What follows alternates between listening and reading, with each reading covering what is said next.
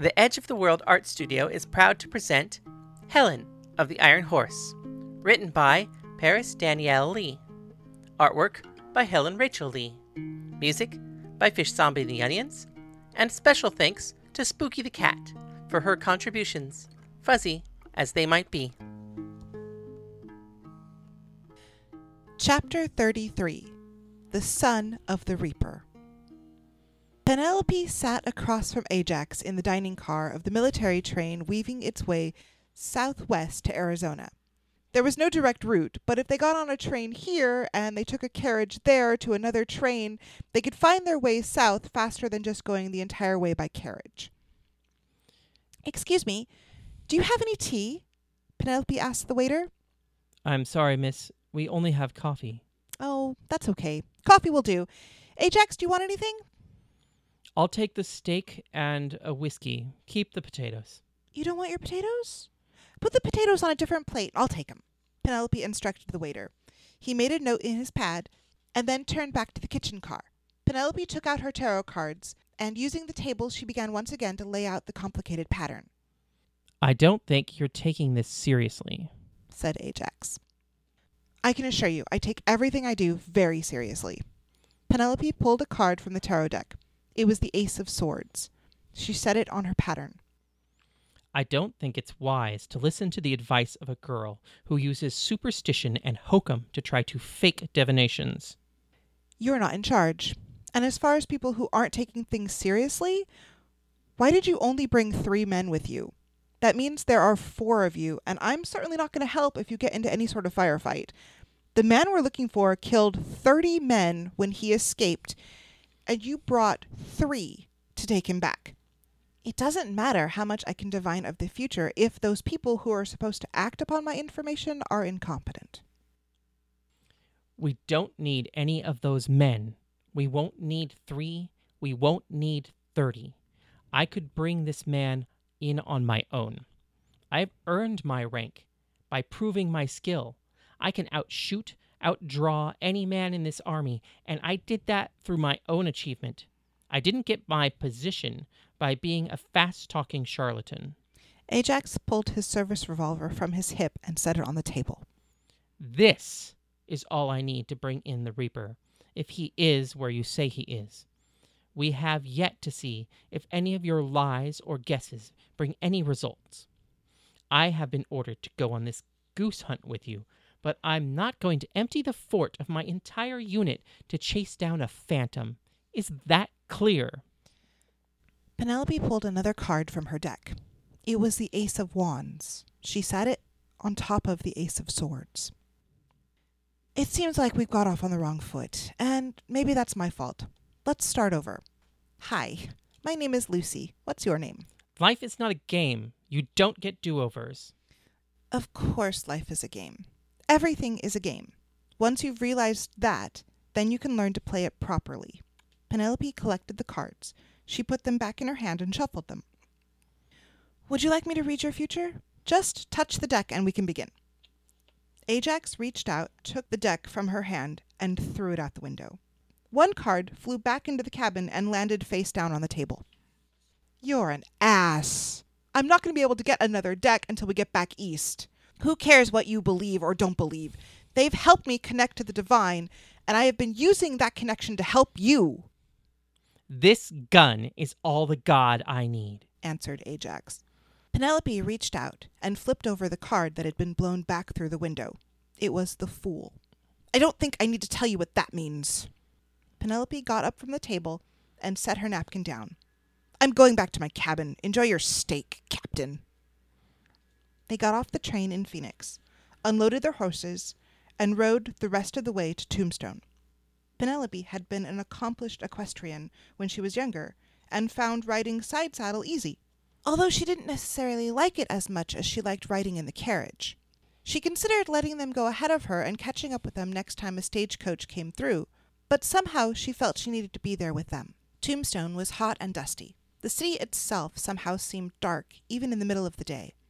Penelope thought perhaps it was just her bad mood. The city called Tombstone, and the feeling of dread and death. She didn't like the way the people looked at them as they rode into town. It would have probably been better for them to have come to town without their uniforms. But getting Ajax to take any of her advice at this point was beyond her skill, and she couldn't lie to herself about that. The man was too stubborn. When they had made it to the livery stable, it was Hector who first took their horses from them. He found them stalls and began to feed and brush them. He smiled as the horses took their food and water, but when he looked at Ajax, there was no joy in his stare. Boy, where's the sheriff's office? Ajax demanded of Hector. Hector just looked at him, fists clenched. Sheriff's office. Ajax said slower and louder. He doesn't speak English, said the owner of the stables. Edgar, go find Luke. The stable owner commanded, pointing out towards the street. Hector put down his brush and ran from the stables. You want the sheriff. You better follow him. Lieutenant, follow him. Ajax ordered one of his men. The man took off after Hector. Are you coming? Ajax asked Penelope. I wouldn't miss this for the world. They began walking down the street towards the man who had run after Hector. Captain, I know you don't seem to think my advice is worth anything, but why don't you let me handle this conversation? Getting the sheriff to tell us where Jonathan Perdue is may take a little more finesse than a battering ram is capable of. What we need is information, and that's my job. I thought I made it clear. I don't need your help, and I don't need your shenanigans. Stay back and keep your mouth shut. Soon we will see if any of your nonsense has been worth it. Ajax began to walk quicker, leaving Penelope slightly behind him. She fell into step as the man who had run off to find Hector returned breathing heavy. It's this way. Hector burst into the sheriff's office, pointing out the door towards the street. Eurycide bent down, brushing some of the dirt off of him. He asked, What's wrong, kid? Hector didn't answer. He just looked panicked. Eurycide looked up and saw the cavalry officer making notes of the sheriff's office, and ran back in the other direction. I get it. Thanks, kid. Go home, go find Dad, and stay there. Hector looked at him, slightly confused. Dad! Eurycide pointed out the door. Hector nodded and ran off. Eurycide grabbed his pistols, checking that they were all loaded. He slipped them into his holsters. He took the single-action army pistol and a few cleaning tools from his desk. He stepped out of the door and closed it behind him, locking it. He leaned against the hitching post and pretended to be cleaning the fully loaded gun. Ajax almost ignored him as he walked up to the door. Where do you think you're going? Asked Eurycide, as Ajax hit the front step. I've come to see the sheriff. I am the sheriff. Eurycide flashed his badge. Ajax looked him over. He's young, thought Ajax. They must have run out of experienced men, and now they're letting kids take the job. How old are you? Old enough. How old are you? Do you know Jonathan Perdue? Does he live in this town? Yep, said Eurycide. Ajax turned and looked at Penelope. She smiled at him. Now do you believe me? Asked Penelope. He turned his attention back to Eurycide. Well, we'd like your help bringing him in. If you can lead us to him, we'll take care of the rest. Nope. The man is a fugitive from justice, and I would appreciate your cooperation, but we can take him in without you. I don't think you will. He is wanted by the U.S. Cavalry, and you cannot stand against us. That's just it. This is Arizona. He hasn't committed a crime here, and if you've come here to do him harm, then you have a problem with me. Eurycide set the cleaning cloth down, held the gun at his side. People began to stop in the street to watch. The man is dangerous. He's already murdered 30 men. We are going to take him in. I suggest you stand down. Jonathan Perdue was once a commander in the Confederate Army. He killed lots of people, but he's not guilty of the crime you've come here to charge him with. Do you know what he did? I know what he did. He deserted the army. He tried to leave the war behind, but the men in that fort wouldn't let him. They were going to execute him without a trial, without purpose or reason, just because he had once been a Confederate soldier. But that was war. Funny thing about war. We don't consider it murder when a soldier shoots another soldier. Somehow we forget, somewhere deep in that Bible we all carry, it says, "Thou shalt not kill." But a soldier, that doesn't seem to count. I don't think a man can be charged with murdering men who were going to execute him without cause, even if there was 30 of them. But that's not for a sheriff like me to discern. If you want to try Jonathan Perdue in a court of law, I will call for a judge, and we'll have that trial here. Although, you're not likely to win, because he didn't kill those men. How could you possibly know that? Asked Ajax. Luke made sure the crowd was watching. He wanted witnesses. He wanted them to see the captain draw first. Then he said in a voice just loud enough so that it could not be heard by the crowd. Because I killed them. Ajax drew his pistol, and he was fast, perhaps the fastest draw that Eurydice had ever seen. But it didn't matter, because Eurydice didn't need to draw. Eurydice already had his gun out.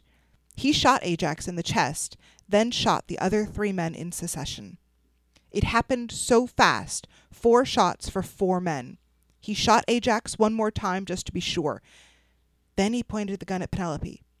Penelope stood frozen, the barrel of the gun an inch from her face. Eurydice watched her carefully. "You're not going to shoot a woman, are you?" asked Penelope. I will if I need to. Do I need to? "I don't have a gun. I'm not cavalry. I'm a Pinkerton detective. It was me who hunted you down. I'm assuming you're the Reaper?" Penelope said carefully, making sure not to move. The Reaper? Is that because of how I killed the captain? That guy was an asshole. "It must be a prerequisite for the job." Well, it looks like we need to talk. Let's go inside. Eurydice gestured with the gun toward the sheriff's office. Penelope walked to the door. She opened it and stepped into the office. Eurydice followed her in. As he passed the door, he remembered he'd locked it. Maybe it didn't latch, he thought to himself. He closed the door behind them and locked it again, double-checking that it was latched. With the gun at her back, he began patting her down, pressing his hand deep against the folds of her skirts and between her legs, looking for hidden weapons. Penelope stood still, staring at the ceiling, until Eurydice was satisfied that she wasn't hiding a gun.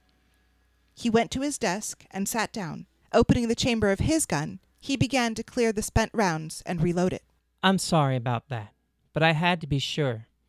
I don't know how many men have been killed by women they assumed were unarmed. I only know how many men I've killed because they underestimated me. Like your friend out there. Just 'cause I'm young, he didn't think I was a threat.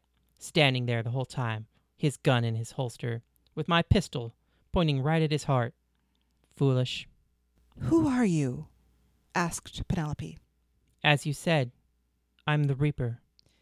"You're too young to be Jonathan Perdue, and no one else was in the fort that day." No, I was there. I'm sure the captain left my visit out of his logbook. Or maybe he just didn't have enough time to put it in. It's hard to do that when you're lying in your bed with a hand reaper sticking out of your heart. "You were there? Yep, Why did you ambush the fort?" I didn't ambush it. They invited me in, but they wouldn't let me leave. Once we were inside, there was no way out but through them. So I went through them. Do you know what they did in that fort?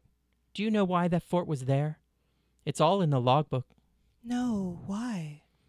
They made a treaty with the natives. They gave them a section land before they thought that that land was useful. Then some over-bloated general decided he wanted it. But there was that pesky treaty. So he decided to build a fort just on the border of their land. He loaded it up with soldiers and had them march around all day and night, always staying just on their side, waiting for the natives to bite, to take one shot, to give them one reason. But they wouldn't do it. So their own captain set up an ambush for his own men. He led 15 of them into it, and when the fighting was done, there was only 30 men left of the 50-man unit. They killed 20 of their own men, then reported back that they had been ambushed by the natives. They reclassified them as hostile and charged through their land, burning down and killing everything in sight. Luke pulled some paper from his desk. Opening his inkwell, he took out a pen and began to write a note. What did they want the land for? The train. Luke finished his note and took his badge off, setting it up on top of the note on his desk. He grabbed his hat from the hook behind him. It's closing time. I'm going home for the day, but it was a pleasure meeting you. Eurycity held out his hand for Penelope. She took it and shook lightly. It was enlightening meeting you. My name is Lucy. What's yours? I'm Luke Perdue. You're Jonathan's son, Yep. said Eurycity as he opened the door for Penelope. She stepped outside and Hector ran up to him, jumping into his arms. Hey, kid. Eurycity messed his hair as he held him. You weren't supposed to come back. Are you worried about me? Hector just smiled. Is that your son? Yeah. Isn't he just adorable? Eurycity held out Hector, having picked him up from the armpits. Hector, this is Lucy. Shake. He commanded. Hector held out his hand. Penelope shook gently. Then Hector began to squirm. Eurycity set him down. Was his mother a native? She was, but she's gone now. Eurycity brushed his hand through Hector's hair. Penelope heard regret in Eurycity's words. He must have loved her. Was it her dress in the office? Was it really her who killed the captain? What had happened to her? Maybe his father wasn't the only reason he attacked the fort. Have you eaten? I'm sure my father will have supper on. You're welcome to join us. That would be lovely. Don't tell Dad what you do. I'll tell him about what happened in the morning. For tonight, let's just pretend we met in town and we're on a date. I can't wait to see his face. This is going to be really funny. All right. Penelope smiled. Okay, kid, horses. Luke pointed to the stable. Hector ran out of sight. He then held out his arm. Penelope took it as they began to walk. But I don't understand the joke. Trust me, this is going to be really funny. Penelope enjoyed the night. Eurycity was funny and charming. His father was oddly surprised to meet her. Dad, we have company for dinner. Well, where are your manners? Introduce us. Dad, this is Lucy. Lucy, my father. It's a pleasure to meet you, sir. I've heard a lot about you. Come on in. Supper's ready. The commander seemed unfazed until Luke walked past him and he whispered, Damn it, boy. Did she have to be a Yankee? Eurycity just laughed. For Eurycity, the night was unexpected. He had never had a family, not like this. His father had cooked and somehow managed not to burn any of it. Hector ran about the house, playing with small toys and random objects he'd found. Every once in a while, he would show up at the table and give a pebble to Penelope and run off again to find another. Neither Eurycity or Penelope understood what that was about, but they laughed as the collection of pebbles grew bigger and bigger. When the night grew late, Eurycity's father excused himself, picked up Hector sleeping in the chair, and went to bed, leaving the two of them alone for the night. It's too bad, thought Penelope. Persephone had told her Ulysses had nothing to do with this. But if Luke had been Ulysses, this was a man she could be happy with. Eurycity let Penelope sleep in his bed, and he slept in the chair near the hearth in the kitchen where it was warm. In the morning, they said their goodbyes. What are you going to do now? Asked Eurycity. I have to go back and report what I know. What about you? What are you going to do? Asked Penelope. Eurycity felt the gun at his side. I'm a hunter. That's all I know how to do. They say that bears almost never attack people, but if they do, they become monsters. They will devour and kill anyone they find. When that happens, the only thing that can be done is to send a hunter. Somewhere out there is a monster, a man who saw an entire nation like a field that needed to be plowed under. I am the hunter. I am going to kill that monster. Penelope kissed him on the cheek. Good hunting, Luke. And to you, Lucy, said Luke as she mounted her horse. She rode back to town. That was the Reaper, she thought. That man had killed 30 cavalry officers by himself. He had killed 4 just yesterday. He was the deadliest and most wanted criminal in the entire country. But she liked him. When she got back to town, she went back to the sheriff's office. It was locked, and there was no one there. She slipped the key from her cuff, opened the door, and stepped into the office. She went into the office, picked up the badge, and read the note under it. She knew he wouldn't be there should she return for him. On the note, there were only 3 words. I quit. Luke. This has been Helen of the Iron Horse, written by Paris Lee, artwork by Helen Lee, performed by Helen and Paris. All characters within are fictional and bear no intentional resemblance to anyone living or dead, except, I guess, for Helen and Paris. See more of our work at edgeoftheworldart.com. If you would like to comment on the show or ask any question, please email us at helenoftheironhorse@gmail.com. The proceeding was made with the love and encouragement of all of our friends at the LA LGBT Center's Trans Lounge. Thank you.